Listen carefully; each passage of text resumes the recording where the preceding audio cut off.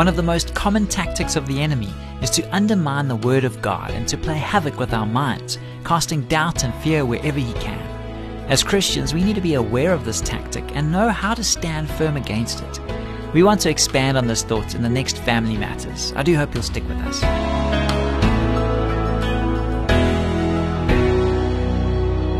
Hi, I'm Graham Schnell for Family Matters, where we offer practical advice from Focus on the Family.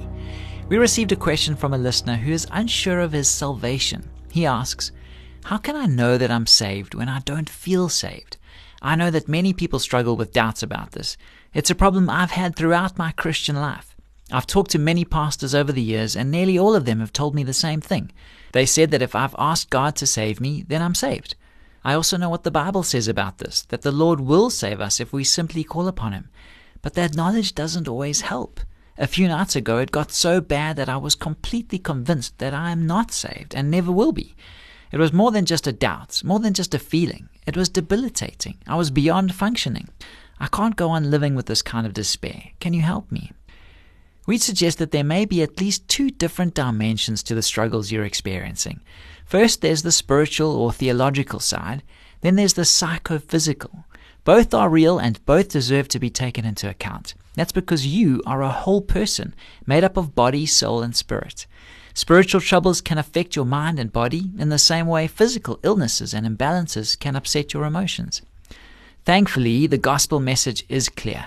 God's word tells us that there is no room for uncertainty on the theological side of the ledger. As you said yourself, the Bible promises us that everyone who calls on the name of the Lord shall be saved. That's Romans 10:13. Jesus says he who believes and is baptized will be saved. Mark 16:16. He also assures us that once we belong to Him, there is no power in heaven or earth that can separate us from His redeeming love. This is why Martin Luther was able to say, "All heaviness of mind and melancholy come from the devil, especially these thoughts that God is not gracious unto him, that God will have no mercy upon him," etc. Luther knew what he was talking about, since he was himself subject to frequent bouts of doubt and depression. He continues, "Whosoever you are, possessed with such heavy thoughts, know for certain that they are the work of the devil. God sent His Son into the world not to affright, but to comfort. Therefore be of good courage, and think that henceforward you are not the child of a human creature, but of God, through faith in Christ, in whose name you are baptized." It's easy, of course, to say that the attacks you've endured come straight from the enemy, and that, biblically speaking, there are no valid grounds for the charge of guilt he's brought against you. It's quite another thing, as you've learned by hard experience, to rid yourself of the feeling that you're hopelessly condemned in spite of so many uncompromising scriptural assurances. There can be a number of reasons for this. One of them may have to do with the fact that feelings often have a psychophysical as well as a spiritual basis. We suspect that this may be true in your case. For instance, you said that this was more than a feeling, it was debilitating, and you were beyond functioning. This kind of debilitation was also part of Luther's experience.